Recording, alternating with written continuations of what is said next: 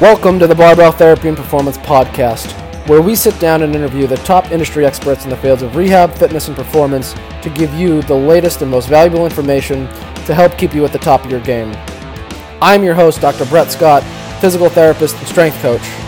If you enjoy this podcast, please rate and share the show so we can help others like you learn more. It would mean the absolute world to us. We hope you enjoy this episode, and thanks for tuning in. Hi guys, thanks for tuning in for the first ever episode of the Barbell Therapy Podcast. I'm your host, Dr. Brett Scott, and I am the owner of Barbell Therapy and Performance here in Lowell, Mass. Today is our first ever guest episode, and I'm very excited to have Matt Ibrahim on. Matt is the co-owner and director of strength and conditioning and internship coordinator at TD Athletes Edge in Salem, Massachusetts.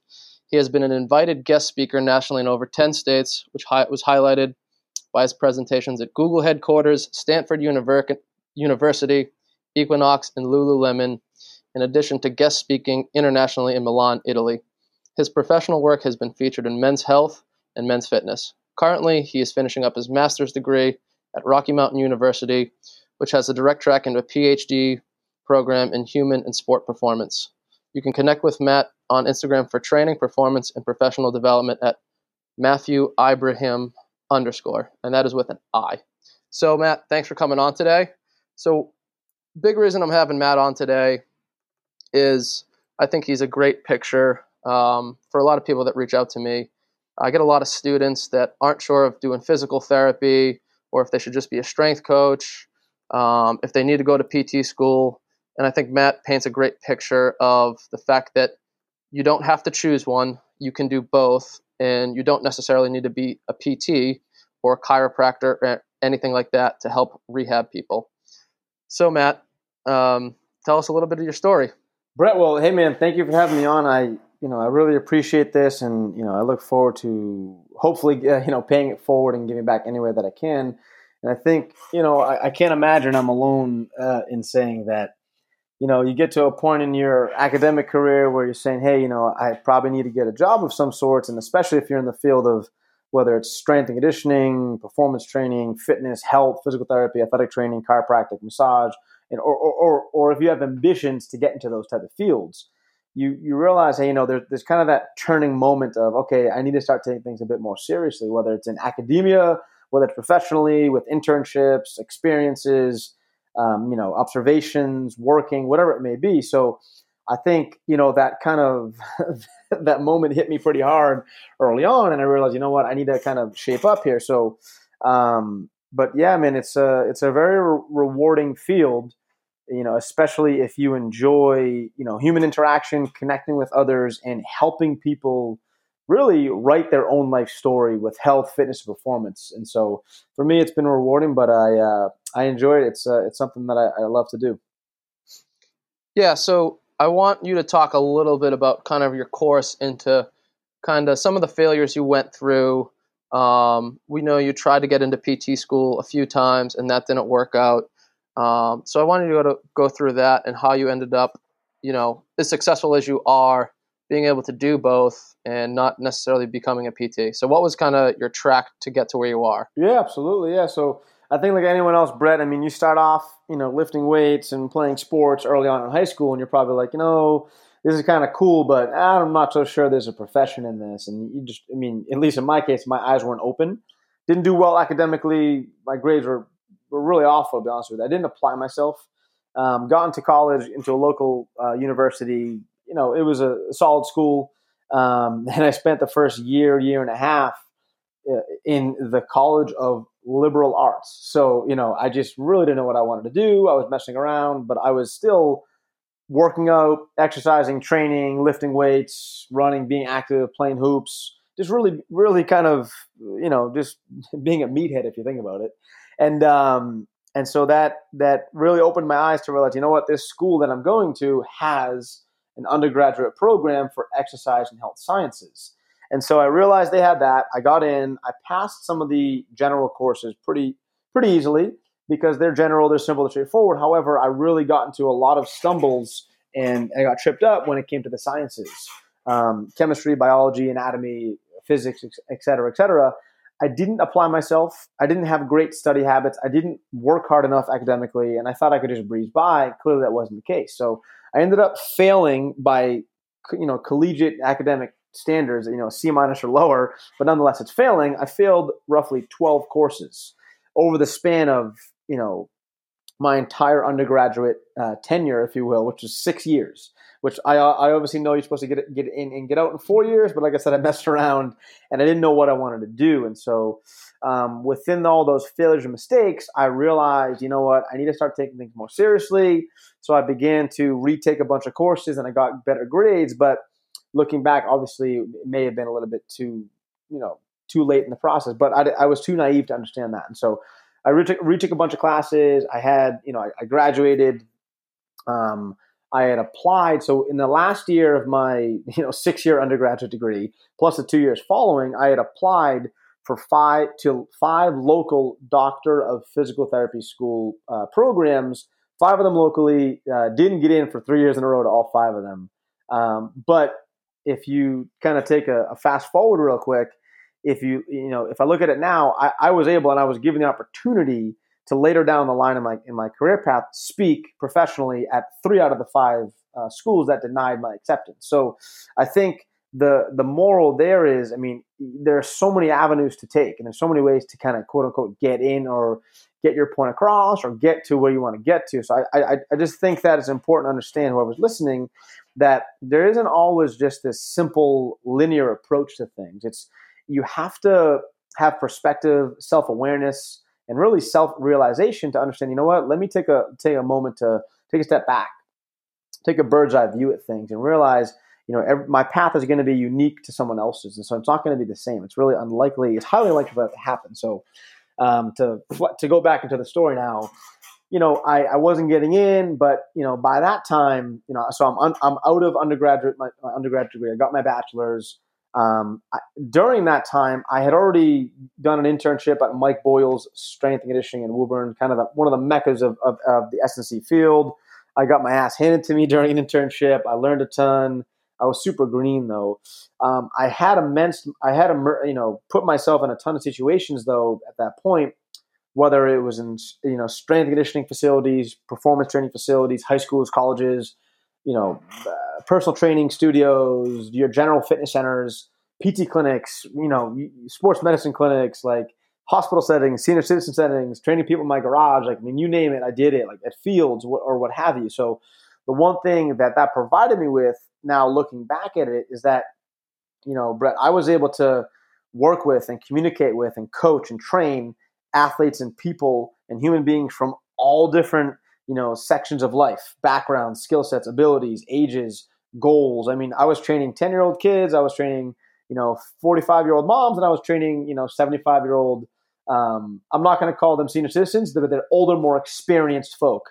And so it was, I was working with them as well. So not just training, but being a rehab aide. So I had become a PT rehab aide at the time during my undergraduate degree for the last couple of years of it, while I was also simultaneously training and coaching clients. And so, it was a breath of fresh air for me to learn those things and understand how I could utilize, the sports rehab lens and the communication and collaboration, if you will, with great sports rehab pros, clinicians, PTs, chiros, massage therapists, ATCs, doctors, how I could work in accordance with them.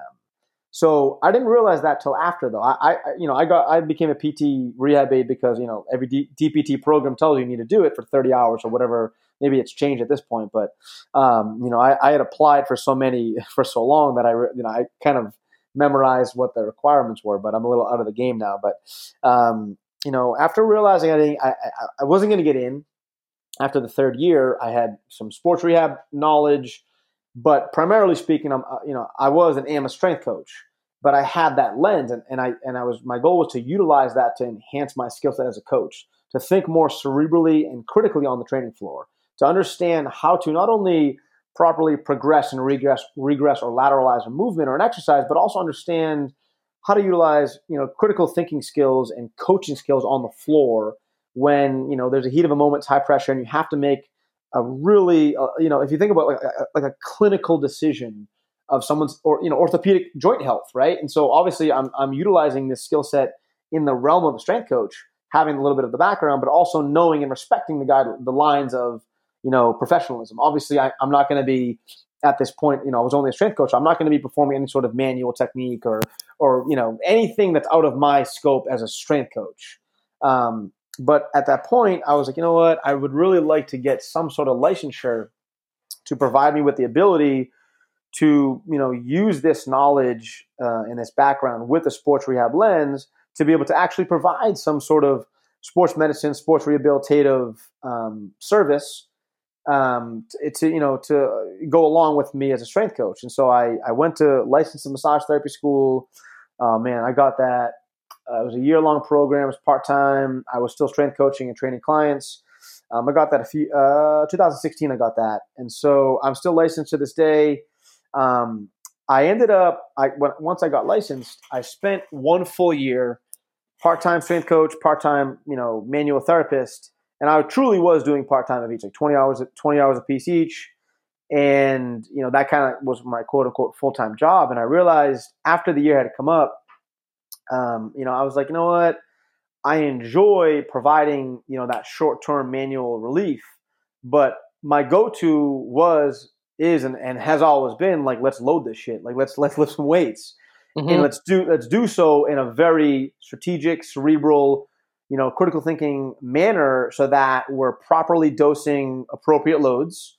We're putting the athlete in a great position to become successful from a joint loading standpoint, from an overall workload standpoint, from a volume management standpoint, just from you look at just some of the best strength coaches are stress managers. That's how I view it. So how do I properly manage the workload and stress being, disposed upon this, being placed on this athlete over the long term? So how do I do that? And so, I would provide, a quick 15, 20-minute manual therapy technique. And then I'm like, hey, let's load it up through some quote unquote corrective exercises. But you and I both know exercise is exercise. It's movement. It's the same stuff. You were just moving around, loading some tissues and joints and providing some tolerance and durability to some areas that may be impacted or affected at the time. We're training is what we're doing, right? And so it's all kind of the same in my mind. And so I was realizing, well, I'm always going back to this. I wasn't performing 1 hour manual therapy sessions. I wasn't doing that. And I'm like, nope, that's not for me. Like, if you want to get a restorative Swedish massage, like go down the street, like by all means get it. Like, I think there's some great, massage therapists down there. They can take care of you, but I'm here working in a PT clinic, kind of in an assisting role to the PTs from a manual therapy standpoint, but then training and coaching and training these athletes and clients. So it was a unique role. I enjoyed it at the time. I love the team I was with at Boston PT and Wellness, and love those guys. And so I realized, though, it was time for me just to put back on the coaching hat. And so, but I think I had to go through it to understand, what, this may not be for me. I enjoy it, but I enjoy coaching and programming and coaching athletes much more, and educating and teaching, and that to me is much more fitting, and I know I can be much more effective for our the population that I work with. So it took some learning and going through it to realize that, and that was good for me. It was healthy, but I'm in a lucky position now where I'm fortunate enough to have built strong relationships with many local clinicians, doctors, PTs, chiros, massage therapists, ATCs, to the point where if we have clientele or, locally or maybe let's say a little further away who reach out and looking for those type of sports rehab, physical therapy, manual therapy type services, we have resources, we have referral, we have a network. So I just use that. And so that's been helpful. And then obviously in-house where we work now in Salem in the North Shore, we have, there's some collaborative team efforts in-house from a, clinical and sports medicine standpoint as well. So it's been cool, performing some of the manual therapy and, being a manual therapist at one point. And, like I said, I'm still licensed, but I just don't use it on a week-to-week basis anymore. I'm pretty much strictly a coach now. And I still have the license. I pay for it. You never know down the line I may need it again. But I just know that for me, I think my greatest asset is coaching and teaching, and educating, and I can provide a much better product that way. I think manual therapy, there's a ton of research out there now, and obviously there's a ton of I guess maybe you call it tug of war in the field of, I guess, physical therapy, sports rehab, and sports medicine. It's not bad. I think it's healthy debate that, is manual therapy effective? Is it not? And I guess the way I look at it is like, well, if you yourself as a provider find it useful and valuable, and you enjoy providing it, then hey, you know what? More power to you. Who am I to judge? And alternatively, if you as the the athlete, the patient, the client, the human being receiving the manual therapy treatment find value in it, and you enjoy it, then hey, again, more power to you. I'm not here to judge. That's not my job. But I think if I were to take my perspective on it, I know that you receive the most. You think about stress changes to stress adaptations through loads. And so, yeah, sure. If you want to administer some sort of, I guess, short-term, quick in and out manual therapy technique. And when I say manual therapy technique, I'm not just talking hands. I'm talking. I mean, you and I both know, Brett. There's dry needles. There's cupping. There's hands-on manual. There's stim. There's so many variations. And Oh yeah. Truthfully, it's not my place to speak on that. I'm not a clinician, but I look at it like, hey, look, I try to stay up with the research as best I can, keep things as evidence-based as I can, but also knowing that you have to add some real-world application and experience in the trenches knowledge to kind of combine the two. So me personally, I do find, yeah, sure, short-term, quick in and out, manual therapy value, great, but it has to be loaded up like afterward. You have to combine that with loading, exercise, training, lifting weights. Like you have to do resistance training. You have to do that. And so otherwise it won't be as effective. So to me, that's how I view it. Again, that's my personal view. I would never bestow that upon anyone. I'm not, I am not the gatekeeper, if you will, and I'm not a clinician. So I think, it has its place in time, but I think the biggest piece of pie you should be eating is loading and lifting and training. Yeah, I agree. And I think some of the big questions are, looking back on it for you, do you still see a need, or do you have any regret about not getting into PT school? And do you think PT school would have helped you any more than your experience did? And I think, you've had a ton of experience, like you said, like you went out, you put yourself in basically every situation you could to get that experience and learn. And, I think you do a good job on reflecting on things yourself. And it's part of why you've gotten to where you are today. But, looking back, what do you think? Do you think you could have benefited from PT school anymore? Or do you think at this point, just through your experience and networking with people and stuff like that, that you can do just as good a job as a PT? Yeah, and that's a great question. And I've thought about that, several times over the past few years since after being denied so many times. I guess initially I was pissed off. I mean, I have to imagine any human being would be to some extent.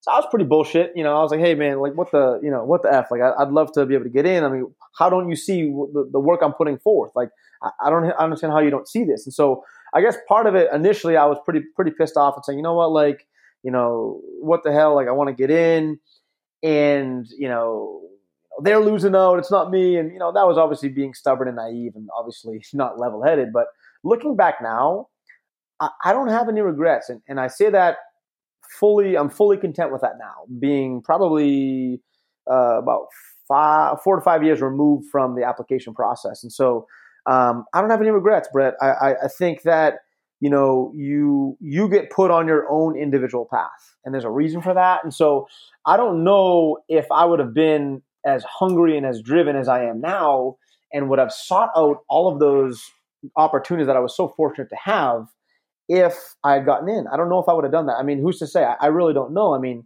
do I think? I mean, obviously, it would have made me a better clinician, and maybe I would have had other opportunities here or there in a variety of different settings or directions. But I think it's important to like you had kind of alluded to, and kind of we're talking about is reflect, right? Like look back and say, hey, you know what if? I don't have those what if moments. I don't have those regret moments. Oh, well, I wish I could have. I really don't. I'm super fortunate, man. I'm surrounded by a great staff, great team, awesome, people that I'm so fortunate to be a, teammate of, and I work with every day. We have great staff, great teammates, great interns. Love our community. Love the people we work with, and I really do mean it when I say I enjoy coming here. I enjoy coming to the facility. I mean, even on my off days, I'll come in and I'll lift alongside our clients and our athletes in our community because I love being here. I love being around the people. I know I realized early on that as much of a passion as I have for S&C training, exercise science, kind of the nerdy geeky stuff of the science and the training application stuff. And I love that stuff. I'll have a convo any day. I realize what I thoroughly enjoy a bit more is the human interaction side, the level of connectedness you have with your athletes. Like, how do you properly meet them at their level where they're currently at, then take that, shift their focus a bit, kind of steer it in a direction that you want to have them kind of drive in, where you're helping to empower, build self-efficacy, build their intrinsic motivation of how they feel about themselves, their confidence, their thought in their mind of, wow, like I can do this, I have the ability, I have the skill set to do it. And I'm not talking about, like, you hear the term a lot, like teddy bear training, like, oh well, let's make it easy for them, let's spoon feed them. I'm not talking about that.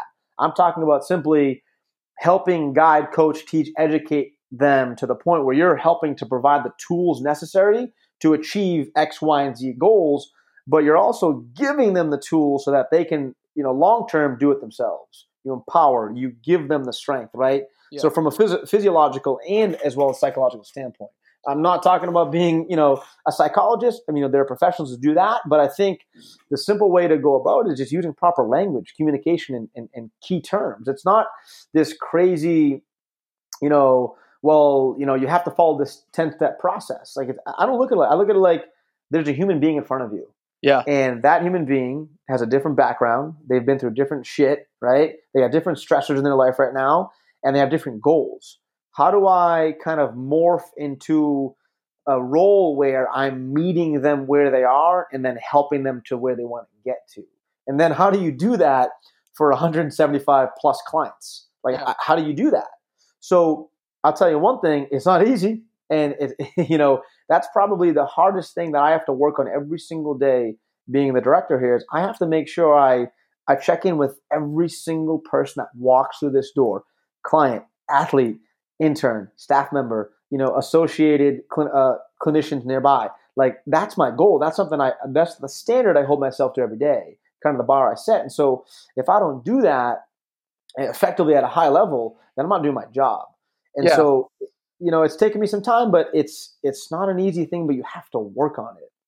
Yeah. So what I kind of want to go back to now is, looking at a lot of students kind of looking at this different perspective of how to get into the field or which field to choose, and looking at your experience and even mine, where you've been on both sides of the ball. I currently do half rehab, half coaching, performance, fitness, whatever.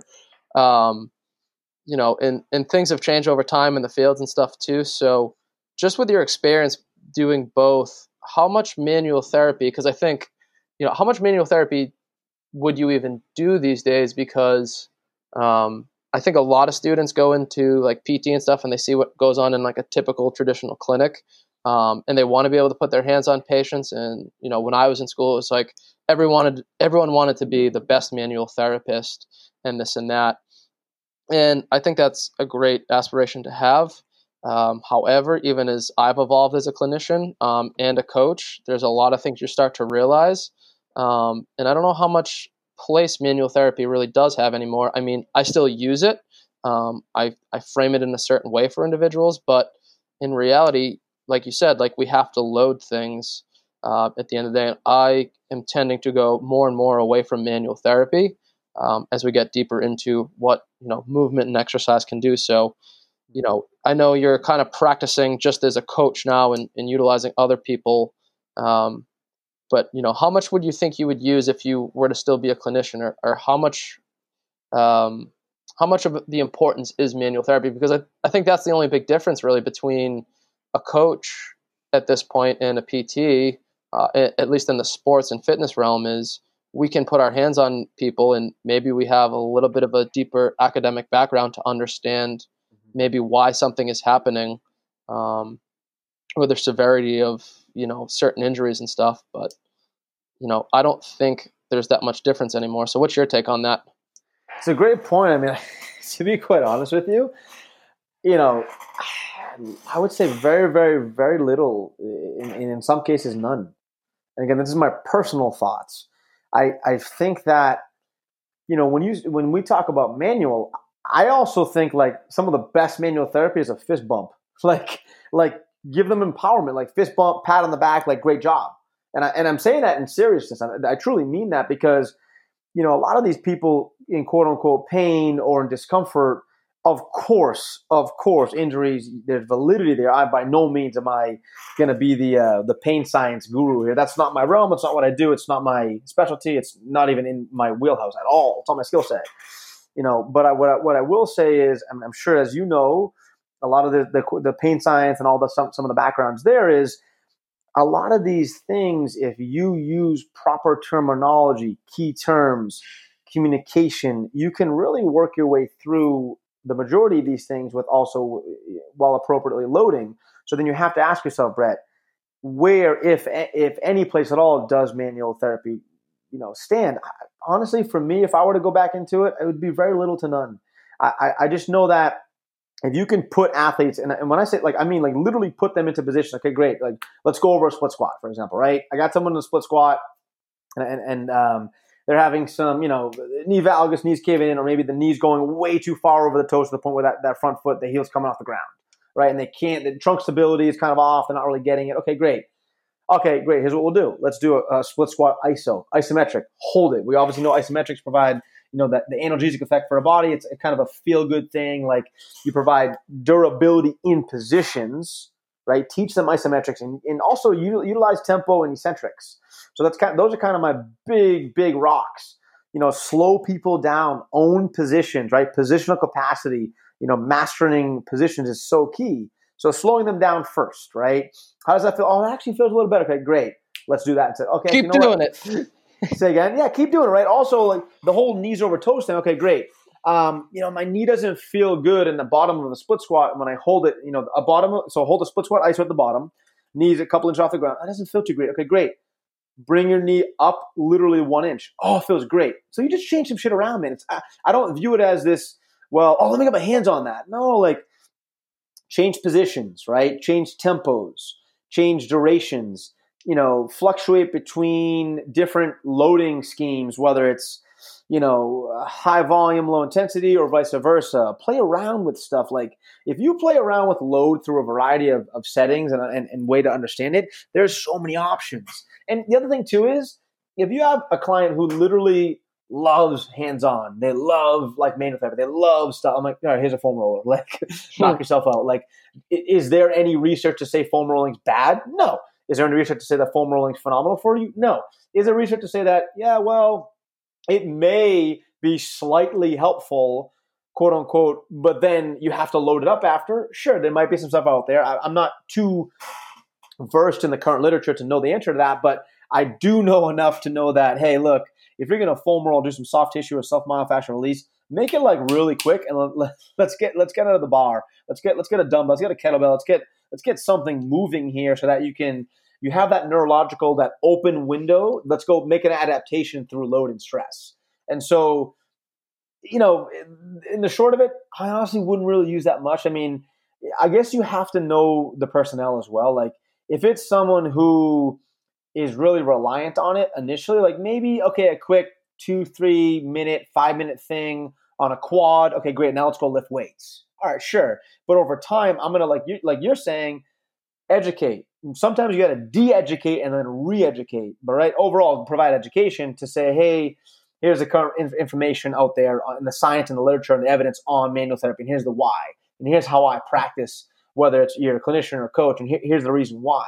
And then over time, slowly, get away from it to the point where you're saying, hey, like, this exercise we're doing now, it's providing a very similar, if not better, input to the brain, to the nervous system, to then create some of those neurological and neuromuscular adaptations over time for you to, quote unquote, get out of pain, rid yourself of that nagginess, but also build strength, durability, and resilience for long-term health.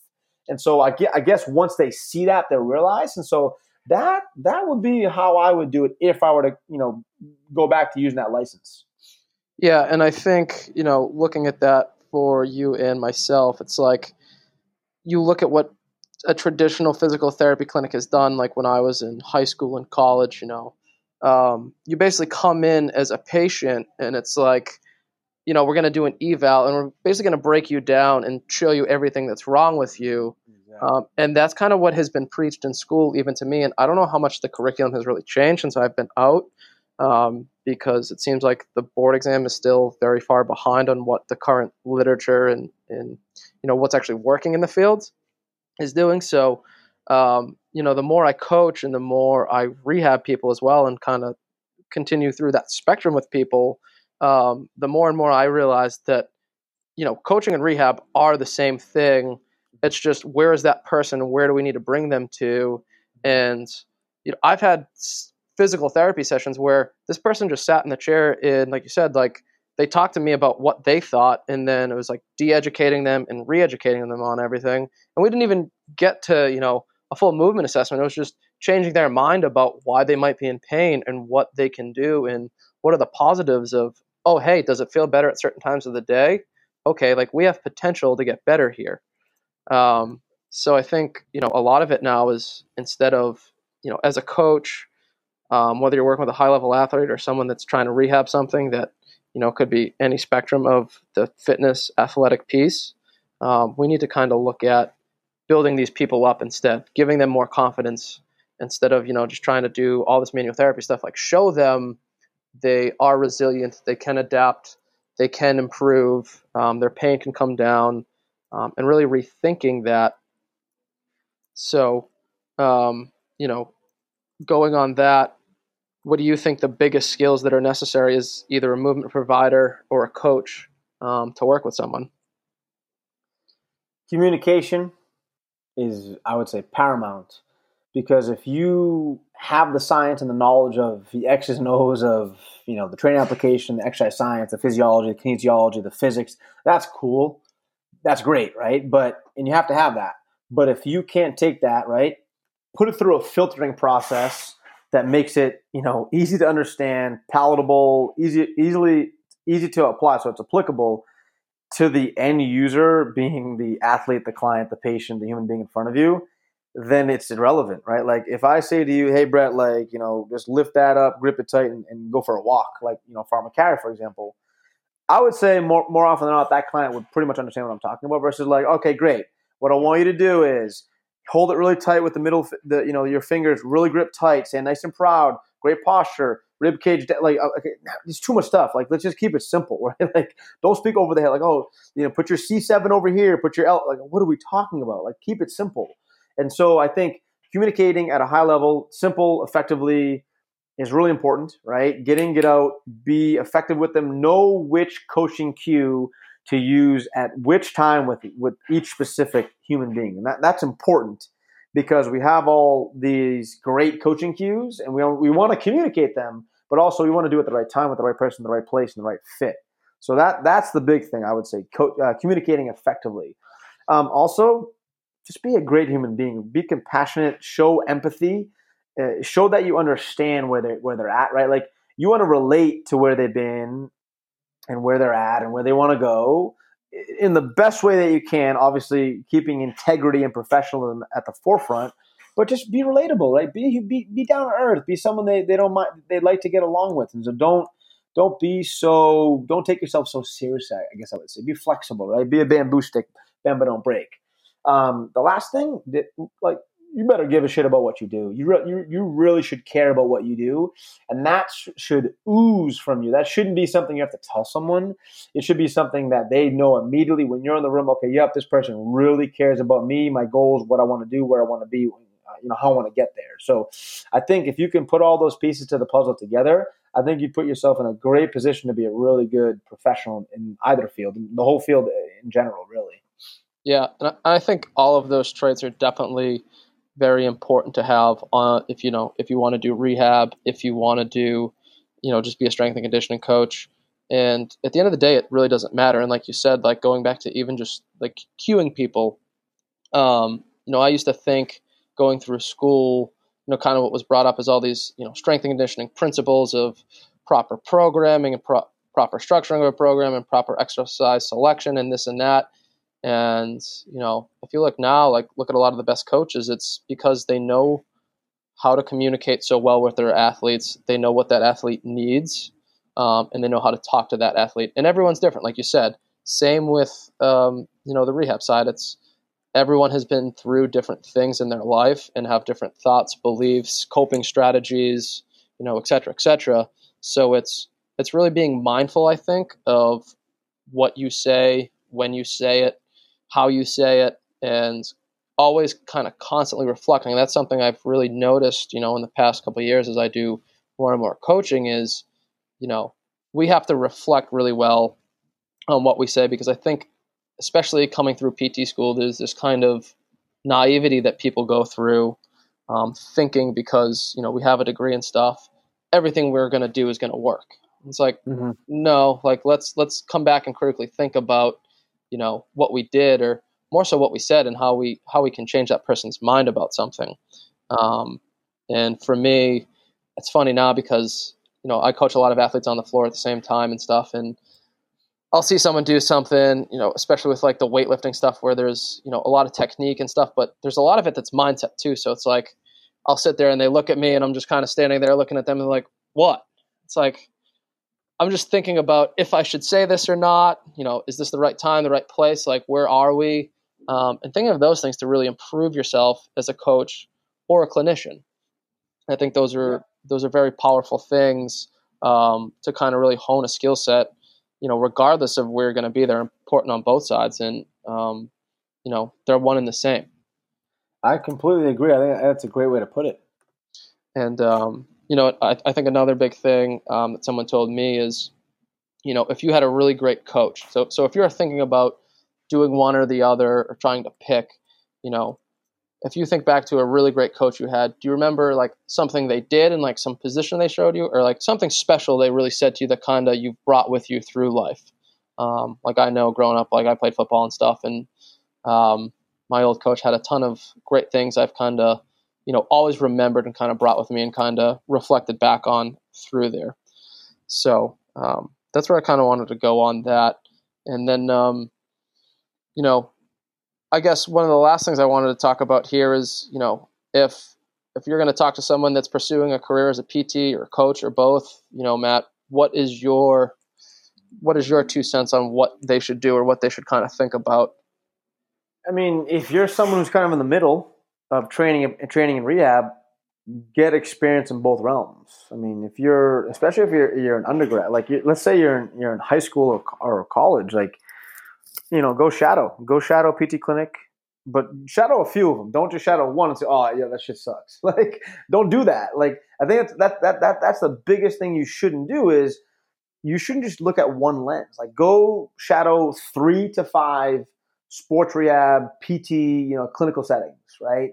And then make sure they're all different. One's got to be sports rehab based. One can be, maybe neuro. Maybe one's just, your general, run of the mill clinic, right? And then go shadow a bunch of training facilities, 3 to 5 training facilities. Go shadow a personal training facility. Go shadow, a box gym. Go shadow a private training facility. Go shadow like a sports performance facility.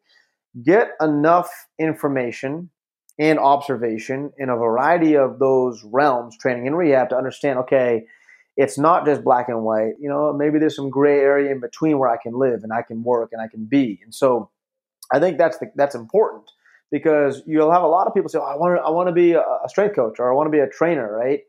And they'll come into the sports performance setting and say, I don't really like this. That's not for me. Well, okay, great. But maybe you do better in a collegiate setting. Maybe you do better in a one-on-one personal training setting. Maybe you do better in a group fitness class or whatever. Like, I'm not here to judge. I'm just saying that the options that are out there. So the same goes for PT, right? Or rehab or clinicians. Like, go in a variety of settings. So I think you have to kind of see it, observe it, be in that setting for a little bit, even if through an observational. Well, if you can observe, good. But if you can intern, even better, or work, even better, right? Do some of the things where you have some time under your belt. Learn, be patient. Take in information. Once you've kind of been at the buffet and seen what's available, and you've kind of tried a few things, you'll have a better idea of what I don't really like that, or like, wow, like I love that. and then you can attack it from that angle. So that's what I would do. I mean, I know I guess maybe someone could say my story has been unfortunate or very unorthodox, and probably it is unorthodox, but I wouldn't call it unfortunate. I mean, I've been so lucky to be in so many settings and a variety of environments that I've been able to learn. So I was able to say, you know what, I don't like being here or doing that, but that helps me to understand now what I really love doing and where I want to be. So I needed that to help shape and mold that for me.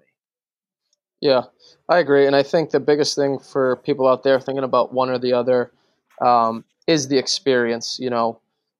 Everyone thinks you go through PT school and you just learn all this stuff in a classroom and you do a couple of clinicals and you come out and you know everything. And fact of the matter is, I kind of thought that too, going through undergrad and even like the start of grad school. You think this DPT in front of your name or behind your name, whatever, is going to make you, all that, and you're going to know everything. And the reality is, PT school is a very generalistic thing. It kind of hits just the tip of the iceberg of all different sectors of kind of the healthcare settings. And you can work with people of all different types, which is awesome, but it doesn't teach you everything. And I think, for me, I was very much like you. I worked in strength and conditioning facilities. I worked as a personal trainer. I did some group fitness and one-on-one. And I worked in, an insurance-based clinic as a rehab aide as well, all through school. And I think the biggest thing I got from, experience in school was experience is the thing that teaches you how to work with people. It teaches you how to be flexible. It teaches you how to communicate better. You'll learn from your mistakes and stuff, but you're really going to start to understand, how people are, who they are, how they're going to react to what you say and even what you have them maybe do and stuff. And there's a lot of kids in my PT class that kind of didn't come into school with as much experience and didn't get a ton. Whereas there's plenty of coaches out there, much like you, Matt, that have a ton of experience that can rehab someone better than a PT can. So, it's my own personal opinion that you don't have to be a PT to do rehab. You don't have to be a PT to help someone get better or get someone out of pain. In most situations, actually.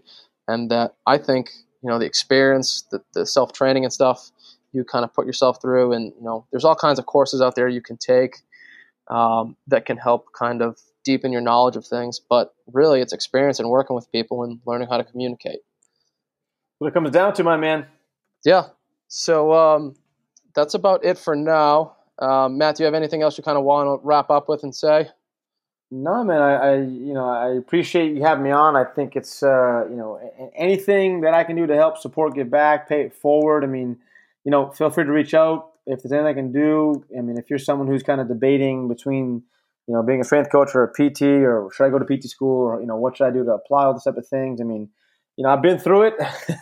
I'm more than happy to give back any support I can. Yeah.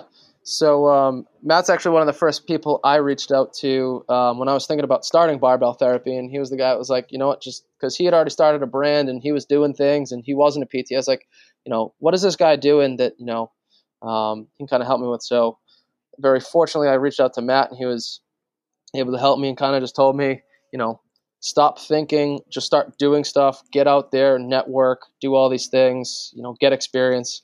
And that's put me in a very good place here today. So I want to thank you for that, Matt. And Matt, where can we find you on social media, email, all that stuff? Yeah, I think the biggest thing in the area that I'm extremely the most responsive and quickest to respond with is probably just Instagram. And if you just my first name, then last name, then underscore. I'm pretty. I put out content on a weekly basis. I like to just push out educational stuff, informative. Happy to connect. Happy to hop on a call. I would say Instagram is the best place to reach me, and then obviously, if that turns into an email or a phone call, we can exchange stuff. But yeah, I'm here to help, and I look forward to it. All right. Well, thank you for coming on, Matt. It was great having you here, and it was a good talk. And if anyone wants to reach out to me and hear out my opinions on if you should be a strength coach or a PT or whatnot, feel free to visit barbelltherapyandperformance.com or at barbell.therapy on Instagram, or shoot me an email at brett@barbelltherapyandperformance.com. I really need to shorten that email up. But anyways, thanks for listening, everyone. Let me know if you have any questions, or feel free to reach out to Matt as well. Thanks. So there you have it, guys. That ends this episode of the Barbell Therapy and Performance Podcast. If you enjoyed this episode, please like, rate, and share the podcast so we can help others like yourselves learn more. If you have questions regarding the show, inquiries, or feedback on other topics and guests that you would like to hear, please visit our website at barbelltherapyandperformance.com or find us on Instagram at barbell.therapy, triad.strength, or shoot me an email directly at brett@barbelltherapyandperformance.com. We hope you enjoyed the show. Thanks for tuning in.